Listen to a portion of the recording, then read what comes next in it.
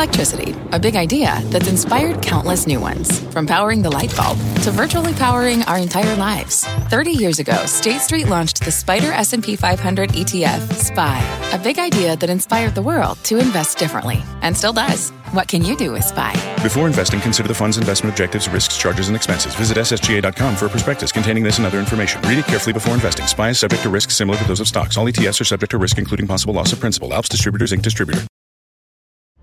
I'm Scott Wapner, and you're listening to CNBC's Halftime Report, the podcast, the most profitable hour of the trading day. We record this live weekdays at 12 Eastern. Listen in.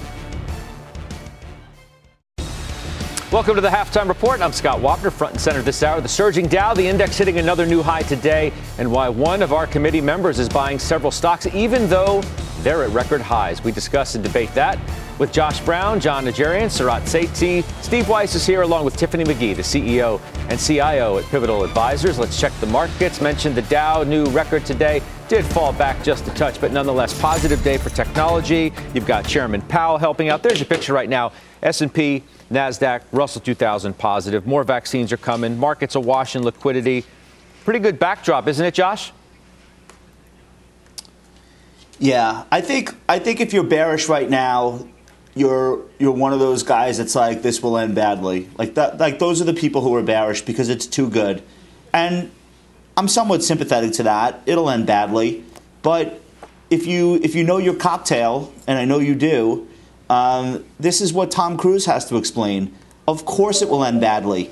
Because if it didn't, otherwise it wouldn't end, right? Everything ends badly. So in the meantime, though, you've got really the big marquee FANG stocks moving sideways for a long time and almost everything else working.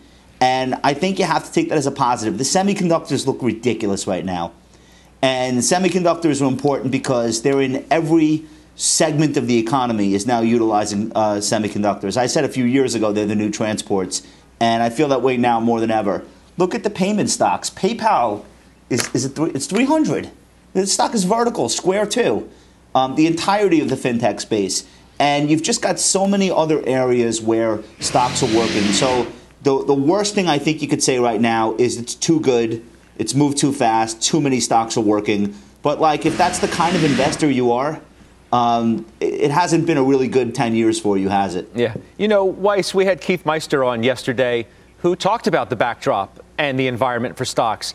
Let's listen to Keith, and then we can react on the other side. As we look forward, I think we're going to have a lot of vaccines available. There's a lot of pent-up demand. So just when you've had additional stimulus, the Fed's still there, you're going to get the economy reopening.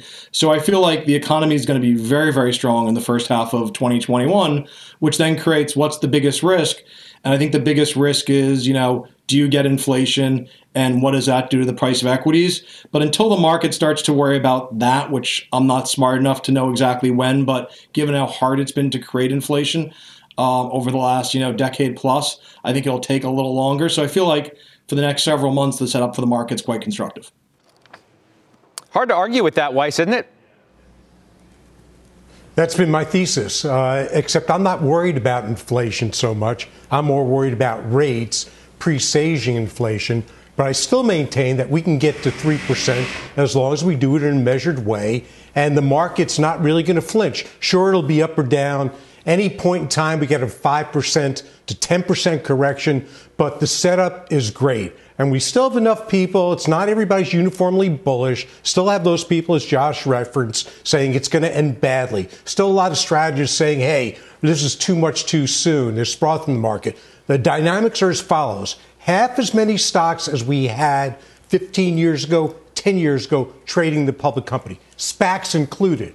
I believe we could see an economy that goes to the 84 levels, which were over 7% GDP.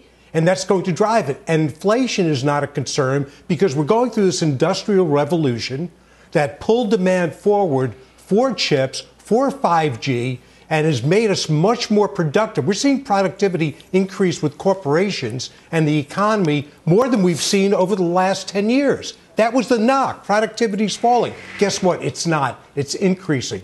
So semis are my biggest position.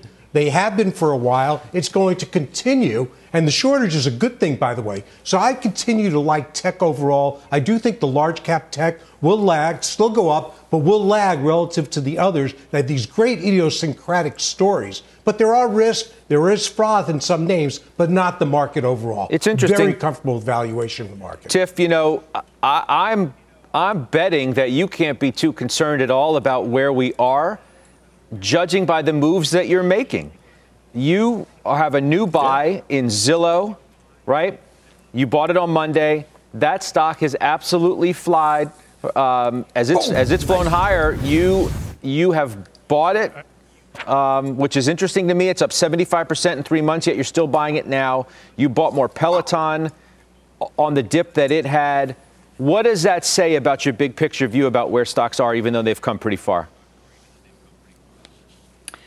Yeah, I think first, Scott, we've got to really think about, really take into consideration that, we're really in the middle of the acceleration of the digitization of basically everything, right? So, I've got a whole entire thesis on Peloton, but people are really thinking about Peloton as a fitness company, right? This equipment company. But I'm thinking of it as a streaming company. And, you think about, when we think about streaming, we think about Netflix and Disney Plus, but there are also these smaller streaming companies like Crunchyroll and BritBox. And when you look at those numbers compared to what Peloton's been able to do in the past year, it has surpassed those numbers of those companies that have been around for much longer. I was in a Peloton class on Sunday with 60,000 people. And so I'm looking at things from a different perspective with Peloton. It did take a dip because it is having issues with meeting the demand, right, of bikes. But it also has this app that has nothing to do with the bike, right? And you can take all sorts of classes, and I'm really, really bullish on Peloton. And so I used that dip as an opportunity to buy. Zillow, the CEO of Zillow was just on CNBC earlier, and it's the and I cannot say that word today. It's the digitization of home buying, which is like so crazy because it is very hard to buy a house. It's not an easy process, but they want to make it a one-click process. Whether they can do that or not, I'm not exactly sure. But just look at these numbers: 9.6 billion visits last year to Zillow. Right? And what they're doing, which I love, and they had this really cool Saturday Night Live skit, is I love this idea of real estate porn, right? This is actually what Zillow, kind of like this byproduct of Zillow. The people go to Zillow to dream, and what they're trying to do is take this funnel of dreamers and make them buyers. But all they need to do is get these 9.6 billion to keep coming back, and that's what they're doing. They're already drawing them in. So there really is this kind of a revolution going on, and that's what I'm invested in. Yeah. Jon Najarian, what do you think about that thesis? I mean, you have to believe that a lot is known. A lot is already in these stocks, isn't it? Well, I just wish I would have listened to Tiffany about Zillow and Gene Munster, because both of them have been pretty adamant in what is likely to be a fantastic year for Zillow. And obviously the big jump today, I'm kind of kicking myself, Scott, for missing that, but kudos to you, Tiffany, for catching it. As far as some of these stocks getting too far too fast, yeah, there's a lot of that out there, Scott. And is it possible that they can continue at the pace that they were on for the last month or the last 6 weeks? No, it is not possible. However, my point back and forth with Josh would be it doesn't mean it ends.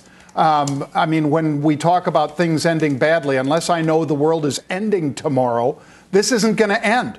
We're going to have another market again tomorrow. And I know that Josh doesn't think the world's going to end either, but this is just part of the discussion whenever you get to, well, it's going to end badly. Some people will lose money. People lose money every day. Some people will make money. People make money every day. When you get an overextended stock and you get that fear of missing out, whether it's an asset or a store of value like Bitcoin or Doge even, or whether it's Tilray, when you get that, Scott, yeah, you'll have people streaming into that. They were after hours last night, by the way, with Tilray. The stock closed at like 61 or 62. I saw it trade 77 in the after hours before breaking down hard. So did that mean it ended? No, it's still trading today. So you can decide, well, yeah, maybe now at 41, I really like the stock, for instance. And those are all examples in Tilray. I don't think anything ends unless we think the world ends, Scott. There are always going to be people that are late to the party, and some of us that try to be early or catch that wave. And, you know, we don't always win. We don't always win. It's not a matter of it's. I mean, I think you're being a little extreme. It's not that the world has to end for some of this to end. It's the Cramer philosophy as he talks about certain pockets of the market, which in his words are on a, quote, highway to the danger zone. It's a Kenny Loggins market. At least part of it is starting to look frothy. Stocks that have enormous rallies that are, in his view, totally disconnected from the underlying fundamentals. The whole world doesn't have to end for stocks like that to, you know, have a big pullback or have a correction. Just, you know, little things have to change. You know, interest rates moving higher could change the perception of growth stocks. For example, a comment from somebody in a powerful position could have an impact on some of these stocks or the overall market for a moment too, Doc. We're not talking about, you know, you don't have to have a grand moment to have an upset in some of these names. Well, very, very true, Scott. And again, back to that Tilray example, you know, when you've got a stock that goes from, I think it was $1.9 billion. And yesterday, that was the beginning of the year, the 4th of January, I think it was $1.9 billion valuation. It exploded yesterday to over 10, almost 11 billion in market cap. Now, that's not part of an interest rate or a growth. I mean, that's just a feeding frenzy created by many of our friends over at Wall Street Bets and the gang weed in particular over there that just kept piling into that stock and the options of that stock. I mean, option trading, Scott, this year is up 61% versus an all-time record last year. So obviously there's a lot more participation, some of it because of that sports betting thing that we talked about, that they didn't have sports to bet on, so they kind of gravitated over into more speculative trades like a call option, for instance, or a put if they want to bet. And they did bet both ways. I mean, last March, a lot of these same Wall Street Bets guys were on the puts as the market was trading down. But all of that additional trading is just driving things up or down for moments in time, and then things recalibrate. They're recalibrating right now in Tilray as the stock goes from that after hours high yesterday, 77, down to, I think it hit 39 this morning, and maybe it's fluctuating around 40 as we're talking now, Scott. So, Sarat, it's good to see you again. Your shot's back up, so I bring you into the conversation. Again, reacting on the Meister shot from yesterday when he joined us, the setup quite constructive, and that's separate from a conversation that we are having here about slices of the market that may be frothy, overheated, overvalued, or in need of a correction. Yeah, I mean, Keith had it right. I mean, you look at the FANGs; those are really good, what I would call secular growth stories, and they're trading at multiples that have now come down. They've gone sideways, as we've talked about. So I think, in a diversified portfolio, I look at those as kind of one of those the core positions that you can now invest around, because they're great cash flow, they got secular growth rate, and really they're going to have some couple of good years coming forward. It doesn't really matter in terms of interest rates. The only thing that interest rates are going to affect them is if capital flows out to other sectors that will have better growth rates or nominally better growth rates coming forward. So, it's not a question of you don't need to own those. It's really avoiding kind of what we've been talking about, the frothiness in a diversified portfolio, because if some of these stocks have tripled, quadrupled in a span of months, it just doesn't connect with the fundamentals of those. So it's a question of where do you want to be, and I think being in the FANGs is totally good. Fine, this is a question of exposure, and then looking at other areas that if and when rates do move up, Scott, and kind of that's a ongoing question, 2 steps forward, 1 step back, but you can be in the cyclicals, you can be in the financials, and you can be in kind of areas like Weiss said, the semiconductor space, where right now the demand is just outstripping the supply. So we know that's going to continue, and it's going to continue when we actually even get to partial reopening and to full reopening. So there are plenty of areas in the market. One just has to be very careful about valuation and the fear of, the FOMO fear. Okay, so I want to know where things are overvalued. I want to play off of what Cramer said and have you guys identify stocks that people may very well have in their portfolios and think and should think that they might be poised for a pullback because you think they're overvalued. Weiss, you have some interesting names on this list. Why don't you tell me which ones we should focus on? Well, I've got Zoom, I've got Tesla. Not that Tesla's going to correct anytime soon, but you've got massive competition coming on. It's always overvalued, so no reason to believe that's going to calibrate until you see that competition come on. But to me, it's the SPACs. The SPACs are a ridiculous space, and I'm being generous here, or conservative. 80% of them will fail, okay? Or they will do nothing as stocks. We keep hearing the dialogue, well, these investors looked at it, they spent time, it's transparent. That's crap. These investors, whether it's T. Rowe or Fidelity, they have a portfolio of these things. So to think you can pick the one that's going to work, and a lot of them are giving these egregious valuations, including, by the way, we had one on yesterday, but also you take a look, we'll talk about them with others, the EV stocks, they're just not all going to succeed. Life is not that easy. Investing is not that easy. So I'd be very, very careful. Well, where do you get the 80% number will fail? Just an estimate. Just a guess. Purely a guess from years of experience. Yeah. I mean, obviously, you haven't done the due diligence on these names. Have not gone through the process. The due diligence hasn't been there. A number of them are venture stage companies, and there's a high failure rate of venture stage companies. Tiffany, Steve mentions EV, and that has been discussed for months now as the pinnacle of overheated. You did own NIO, right? I don't see it, though, in your book anymore. That stock was up almost 1,500% over the last year. When did you move out of that? Yeah, so that was purely client driven. Again, I exist in the real world where we have to have conversations with clients, and sometimes it's a meeting of the minds. So Steve brings up a really good point, this whole idea of Tesla, which we do own, and I think it's a different story. So NIO, as you pointed out, up precisely in the past year, 1,464%, does not make any sense to me. To Cramer's point, this is an EV company out of China, listed in the U.S. It's gotten help from the Chinese government. It's gotten subsidies. It's gotten looser restrictions. It has not really delivered, along with, by the way, other local Chinese EV companies.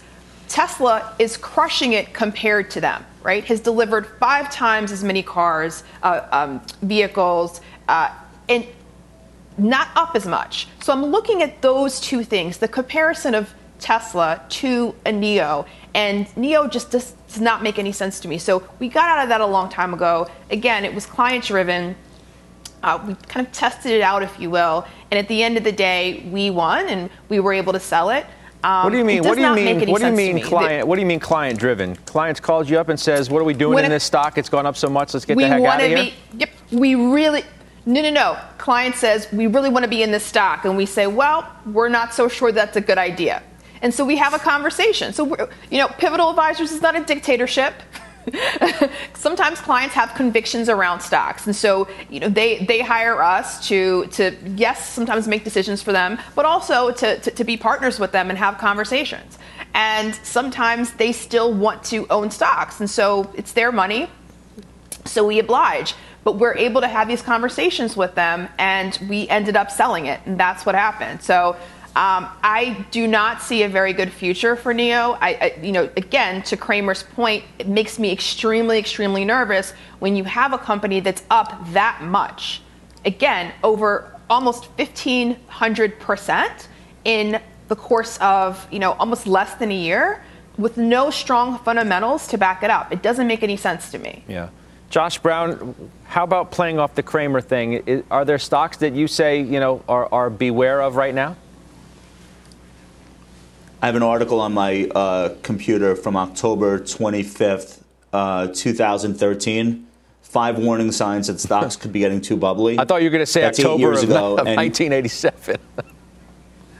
No, but seriously, you could just pull out the names of the stocks in here. In this case, they're worried about Micron and Green Mountain Coffee for some reason. Those are like signs of a top. You could just pull those out and put today's stocks in, and it's all the same thing. It's sentiment, its valuations are stretched. Cramer's in here too. He's talking about sunny side up eggs, like the grill is so hot that like 1 second too long on the grill and they burn to a crisp. It's all the same. It's all the same conversation. So I don't think it takes much to look at a market where stocks have gone up and say it's like frothy. But like if that's how you're investing, you have no returns, like none. I know those people. They're like fully hedged to the point where they might as well not even bother and just do real estate. But look, there are a lot of I guess what I'm trying to get at, Josh, and I'd love for you to opine on this, is there are very specific stocks, some of which Tiffany owns and that she mentioned, not to single out Tiffany, but I think a lot of people may own the Zooms and the Pelotons and the Zillows, all of which have benefited from a pandemic-led trend.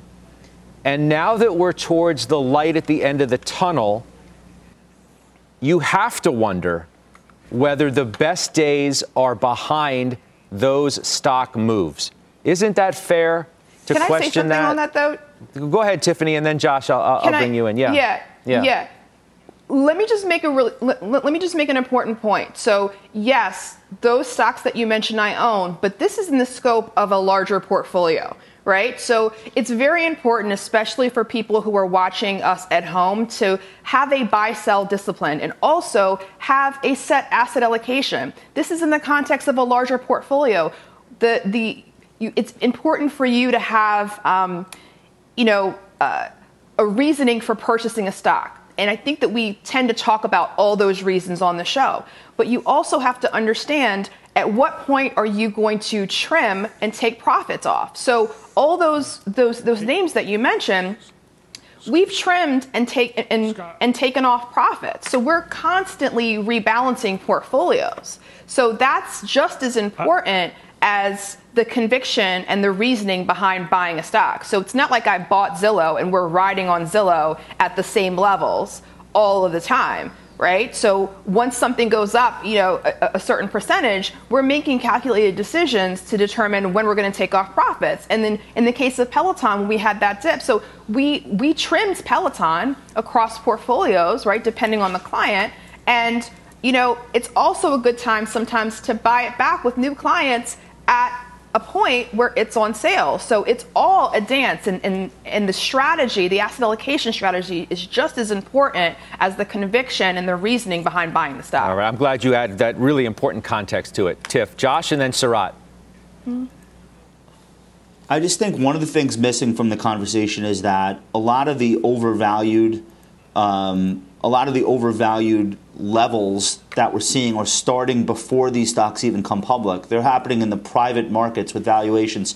Coinbase is going to come public. They're probably going to do a direct listing, not an IPO, but not a SPAC. That thing could be worth $75 billion on the first day. That has no bearing on reality, but that's not happening just because of the public markets. That's happening with the levels of financing that they're doing pre-coming public with private capital, and that's supposed to be the smart money. That's venture money beating up their own book, and they're doing that over and over again before it even becomes in the public domain where regular people can be involved. So I think what Weiss said about electric vehicles is true. Actually, it's worse than he stated. Throw out the 80% number. We had 200 some odd automobile producers 100 years ago, and there's like 3 left today. Well, he's talking SPACs. He's talking an 80% fail rate for SPACs. Right. A lot of the SPACs are EV related. Exactly. No, yeah, a lot of, you're pointing out a lot of the SPACs are in that space. Sarat, let me bring you into the conversation now, if I could. Yeah, I wanted to add to what Tiffany was saying, and she's spot on there. One of the things, the key words here are risk management. And when you look at a portfolio and you look at your core positions and you look at a diversified portfolio, the positions we're talking about, whether it's the Zillows, the Neos, the Teslas, whatever, those are what we would call satellite positions. And you know when you go into them the risk reward that you're getting. And when you're managing as a fiduciary for somebody whose objectives are longer term, you have to really be cognizant of the risks in the portfolio. And what I'm seeing sometimes in some of the clients prospective clients we get is they've done so well over the last couple of years, they're up, triple digits, but the concentration on 5 to 10 stocks that make up 75% of their portfolio, fabulous companies, but if the air comes out of these areas, whether it's in EV, it's in some of these other areas, and even throw in the cannabis stocks, I think that's where you have to be careful. And I think we're all trying to say the same thing to our viewers. Just be careful in the context of a full portfolio that your risk isn't all on one side, because it's great right now when the markets are rising and the beta in your portfolio is huge, but that can really hurt you on the way down, especially if money flows to other sectors. So in the couple minutes we have before I want to take a break, Doc, tell me about some of the moves you're making. You sold a lot of calls. Yep, I closed a lot of positions, Scott, and that's just because I was doing exactly what all of us have been talking about, taking money off the table when you can, not when you have to. When you get a 400% move out of a stock or something like that, how do you not take some off? Yeah, you can keep rolling up and putting a stop or a put option underneath that position, but sooner or later you got to say, okay, I think these might pull back. To everybody's points, though, about EVs and so forth, there's one huge play in EVs, and that lyric that Mary Barra was showing us in that Super Bowl commercial with Will Ferrell, fantastic. That, though, all of those run on lithium. Virtually every one of them, except for the Toyota hydrogen versions. If we're talking about alternative energy for vehicles, most people are talking about EVs, which means lithium. So ALB up 87% year over year. Great, fabulous play. Lithium America, LAC, same thing. I am an advisor to American Battery and Mining, ABML. This thing is up 600 and some odd %, Scott, just in the last year. I think these stocks go a heck of a lot higher because, again, if Mary Barra goes from where she is right now to even just 40 or 50% of her fleet being offered as an EV, which is what they're trying to do, and by 2030 or 2035 even, the whole fleet, there is not enough out there for these folks. So any of these companies in that exploration and delivery of lithium and so forth are going to zoom, and they're going to put all of these other stocks we're talking about, leave them in the dust, because that is the next big play right now. All right. We will take a quick break. When we come back, Dow component Disney reports after the bell tonight. We'll size you up that one. Also, shares are up big. As you know, the investment committee takes their positions. We're back in 2 minutes. Old Dominion Freight Line was built on keeping promises. With an industry-leading on-time delivery record and low claims rate, we keep promises better than any other LTL freight carrier because we treat every shipment like it's our most important one. Visit odfl.com to learn more. B2B selling is tougher than ever, and we feel your pain. If you're struggling to close deals, consider giving LinkedIn Sales Navigator a shot. This sales intelligence platform helps professionals like you engage high-value customers, drive higher revenue, and increase sales performance.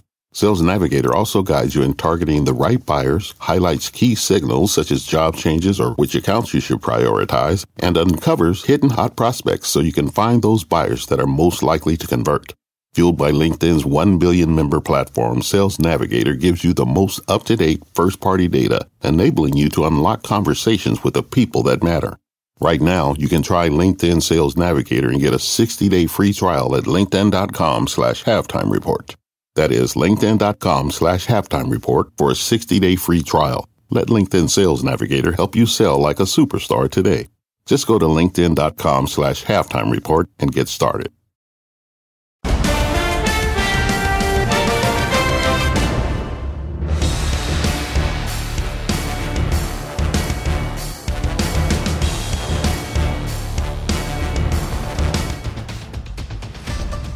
I'm Contessa Brewer. Here's your CNBC News update at this hour. Speaker Nancy Pelosi says the House's COVID relief bill will include a $15 minimum wage. She says she expects lawmakers will finish work on the legislation by the end of the month. Don't count on extra time to file your taxes this year. The IRS says there are no current plans to extend the April 15th deadline. Last year, the IRS gave Americans an extra 3 months because of the pandemic. The White House says it's not considering any new restrictions on domestic air travel. Reports the administration is looking at COVID-related limits on travel to Florida brought denunciations from many Republican politicians. And Meghan, Duchess of Sussex, has won her privacy battle against a British newspaper publisher. Printed parts of a personal letter she wrote to her father. That decision ends prospects for a high-profile trial, though parts of the case will still go to court. That's our CNBC News update for this hour. Scott, I'll send it back to you. All right, Contessa, thank you very much. Contessa Brewer. All right, let's talk about some more of these moves. Steve Weiss, I come to you. I find this interesting. You have repeatedly dissed Bitcoin on this program, yet you repeatedly get into the trade. You've called it really nothing more than speculation, a momentum play. You're back in Grayscale Bitcoin. And you also have Bitcoin directly through Robinhood. Correct. So my job is to find stocks or instruments that are going to go up. Bitcoin, I've got a speculative part of the portfolio, as most do, and I've owned Bitcoin. I haven't sold Bitcoin. I actually own it through Robinhood, where the execution was horrendous, by the way. And a good thing, because I wound up buying cheaper than I put the price in. In terms of GBTC, look, you've gotten these announcements coming out every day. So whether I believe Bitcoin will be a currency or a hedge, whether I think it's ridiculous or actual, doesn't matter. I think it's going to go up. So when you have Bank of New York Mellon coming out today, when you have Elon Musk, who I think is pulling everybody's chain with all his tweets, but the fact is that it's marching forward. PayPal, which I also own some PayPal. So it's going up. And I think it's going to go up for a while at this point, because now there's a race to say, we're cool, we want to be involved. So I'll be there for a while. I bought it on the dip the other day. But let me ask you this. I'm there until further notice. But let me ask you, I know, okay, till further notice, that's fair. I mean, you obviously, have the prerogative to do what you like. Why are you trading in and out of it if you're convinced that there's so much momentum behind it? Don't do it. Because I use stops on trades. So if I go into something for a trade, I keep moving the stop up as the price moves up, because I don't want to lose money on a trade. I'm there to make money on it. So, and once I bank some, as I said, I move the stop up. John does the same thing. Pete does the same thing. That's just smart trading. I also want to limit my risk. So if it's coming down, hitting my stop, I'm gone. All right. No, it's good to know. I mean, it's a little trade school, too, for people who are in perhaps more speculative. Go ahead. I'm sorry. It takes the emotion out of it. You don't get married to it. So you just put it to the side. It takes the distraction out of it. And you make money, great. If you don't, hey, it was a little fun. Well, obviously more people are talking about Bitcoin than ever before. Josh, do you have a position in Bitcoin at all? And if not an actual financial position, do you have a position on it to share with us? Yeah, I very publicly, like on the show, and like Market Watch made a graphic where I'm holding up a Bitcoin. I look like cryptocurrency Hitler in the picture. But like I announced in the summer of 2017 that I bought my first Bitcoin after having several dinners and events and meetings with like some of the earliest proponents of cryptocurrency. And they didn't necessarily convince me that it would be a currency, but I was convinced that there would be a lot of people coming in later than me, which I think is what Steve is trying to say. So I'm not like a disruption hippie, like screaming about how Bitcoin's going to change the world. But I've been in it ever since. I bought Litecoin. I bought all this other stuff. I don't understand any of it. It just goes up every day. I don't trade it. I don't have any opinion on the price. But I do believe that digital assets are going to be a big part of the economy in the future. And I think Bitcoin, as a Bitcoin maximalist, which is what I called myself in 2018, I thought it made the most sense for everyone to surround this one rather than having all these ICOs, which were a disaster. So I stuck with Bitcoin. I'm still in it. I'm a believer that it's going to be part of the wealth management industry, the asset management business. I don't know that we'll be buying and selling things every day with it, but I understand the need to own assets that are outside of the financial industry, and I've always said that for years now. So I think everyone's talking about it because it's gone up so much, which is how fear and greed works and how Wall Street works. And the higher it goes, the more people want to own it, which actually gives it a very unique quality. It's what they call in the economics profession a Veblen good. It's worth more, or it's a better buy the higher it goes. Well, so that's what's happening there. I have a big project to announce very shortly in that space. I don't want to say too much now, but I'm in the mix. Okay. I'm down. Speaking of going up a lot, we're showing you Bumble, which has opened for trade. You can see shares are up better than 80%, just shy of $78. Again, priced at $43. About an $8 billion valuation in the IPO today, and adding to it by the moment. Doc, you try to get an allocation here. You usually try and do with perceived hot IPOs. Here?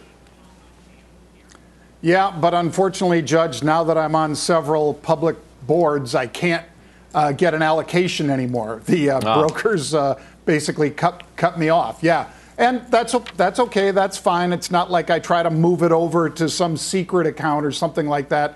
If those are the rules I play by. But otherwise, I would have loved John, to be John, do you have a Bumble. profile on Bumble? Yeah.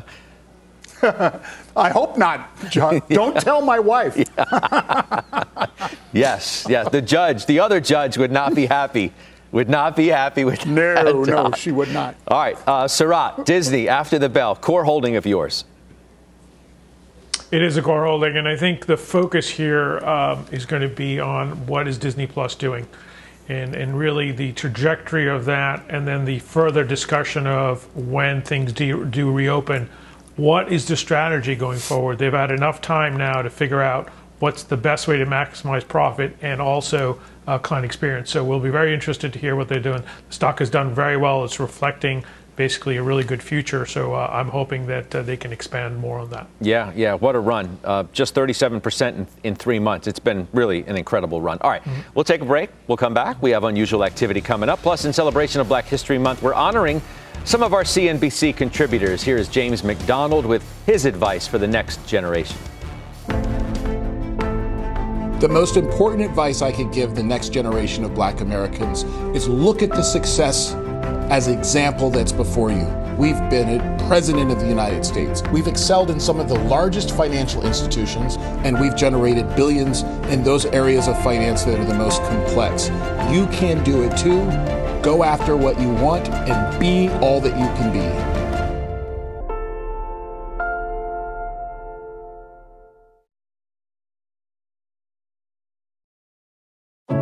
What does it mean to be rich? Maybe it's less about reaching a magic number and more about discovering the magic in life. At Edward Jones, our dedicated financial advisors are the people you can count on for financial strategies that help support a life you love. Because the key to being rich is knowing what counts. Learn more about our comprehensive approach to planning at edwardjones.com/findyourrich. Edward Jones, member SIPC. Ladies and gentlemen, we have a buyer of Bumble. Tiffany, you just bought it literally a few moments ago, I'm told. I did. I just love the story. And for those of you who don't know, Bumble is a dating app where women control everything, and I love that. I love the story of this female founder. We don't really have a lot of those on with publicly traded companies. I love the moves and the decisions that she's made with the company before today. So I think it's a great story. Clearly fits into my tech conviction. So I'm expecting good things. So I bought some. I love the reasoning, where women control everything. Yeah, I mean, put a girl in charge and see what happens. Yep. All right. Good stuff. Just saying. I hear you. Thanks for, believe me, we all hear you. Thank you for telling us about that. All right, unusual activity, Doc. Cool. All right, Scott, Canopy Growth was one that was one of the many stocks on the Gang Weed. That's part of the Wall Street Bet site that also had Tilray in there. And they have driven these stocks, Scott, to dizzying heights. And you see the flame out over in Tilray that we talked about earlier. This one, it had about a 55% run in the last month. And then it's pulled back today to only be up 22% or something like that. A lot of that's probably the Constellation is such a significant owner here, Scott. But the speculative paper in both those names, Tilray and Canopy, was up 85%, was call buying. And those calls that were being bought are a lot of those folks, whether they're coming in through Robinhood or elsewhere. Unusual activity today, Scott. Take a look at Beyond Meat. They're buying the next week expiration Feb 180 calls. That's with the stock at 170, 170 this morning. They bought about 4,000 or 5,000 of those. I think this one could easily make that jump, but I'll probably buy something slightly lower strike, Scott, and then on the rally that I hope occurs, I'll sell a higher strike against it. I got you, Doc. Thank you for that. John Najarian. Straight ahead, thank you. We have trades on some of the big analyst calls of the day. Plus, there's been a lot of confusion about the coronavirus vaccine, how to get it, when and where. Well, today, NBC Universal is launching a new tool which can be found at planyourvaccine.com. It's an interactive personal tool where users can find state-by-state eligibility, the closest vaccination location, lots of data on the vaccine itself in that area, plus a checklist of items you'll need for your appointments. Check that out. We're back in just 2 minutes.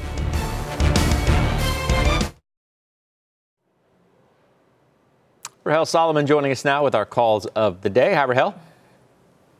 Hi, Scott. Yeah, so these are all upgrades in retail or retail adjacent. So let's begin with Under Armour getting an upgrade to overweight at Piper Sandler with the price target doubling to $28 a share.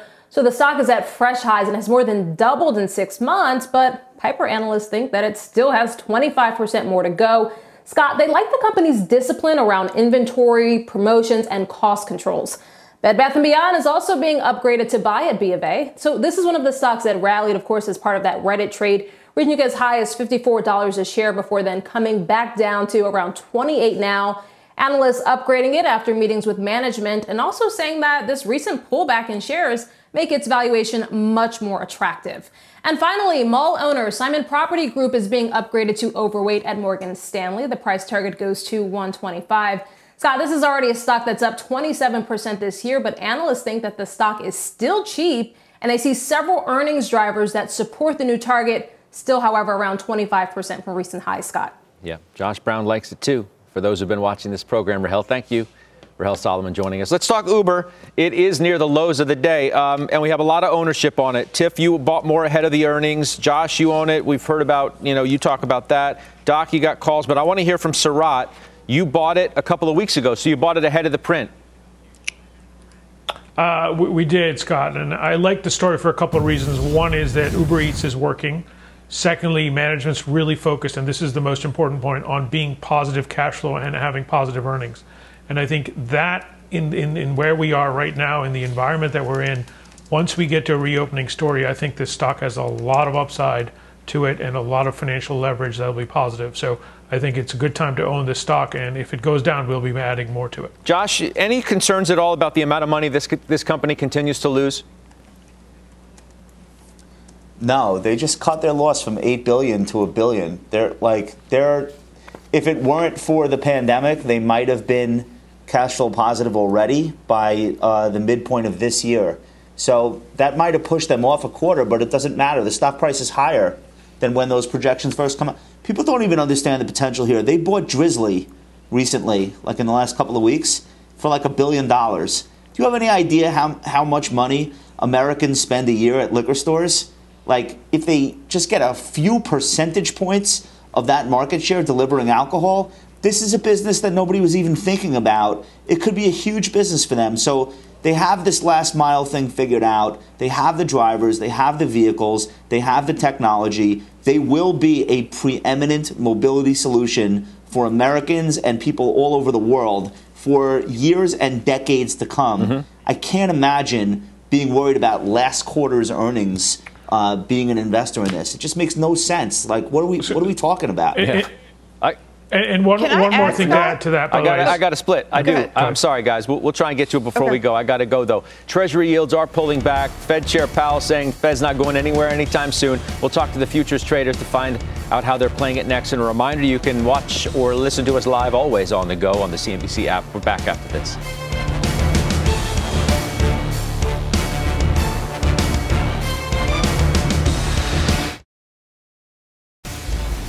Let's do the futures outlook. Yields moving lower on the back of Chair Powell's comments. Scott Nation is joining us for more on how to play it. I can't imagine his comments were a surprise to anybody. No, we know that they want to be lower for longer. But, Scott, despite that, right after the first of the year, we saw the 10-year yield move from a sideways range to a higher sideways range. And it's been in there since, again, just after the first of the year. I think they're whistling past the graveyard at the Fed when they say that inflation's not going to be a problem. And so it's easy to see lots of catalysts that would drive rates higher, tough to see any that would drive rates lower. And that being the case, I want to be a seller of the 10-year future in the March contract. I would be a seller at 137 even, as you can see right there. Once I'm short, my target to the downside is going to be 136 even. That's just below the recent low that we had on January 12th. My stop, we're always going to trade these with a stop, 137.16, and at those prices, we're risking $500 to make double that, $1,000. Gotcha. We'll talk to you soon. Scott Nations, thank you very much. We got final trades coming up next. Let's do final trades. First up, Tiff, then Sarat. Yep. So how you compete with Tesla in the EV space and win? UBGM, the largest producer of cars in the U.S. Okay. And you make a commitment to go 100% EV. So that's how you win, Mary Barra, and change the game. Sarat. Charter Communications, great cash flow, broadband growth. This is the one you want to own even through the pandemic and when we reopen. Okay, Josh, then John. Bought PayPal under 200 very recently, staying with it regardless of the rally. Wynn Resorts, Scott, bought it on this dip, got back into call spreads. Okay, lastly, Weiss, go ahead. XPO, great quarter. I Attitude Management shocked. The stock is lower. Great guidance as well. Thanks, everybody. Thanks for watching The Exchanges Now. You've been listening to CNBC's Halftime Report, the podcast.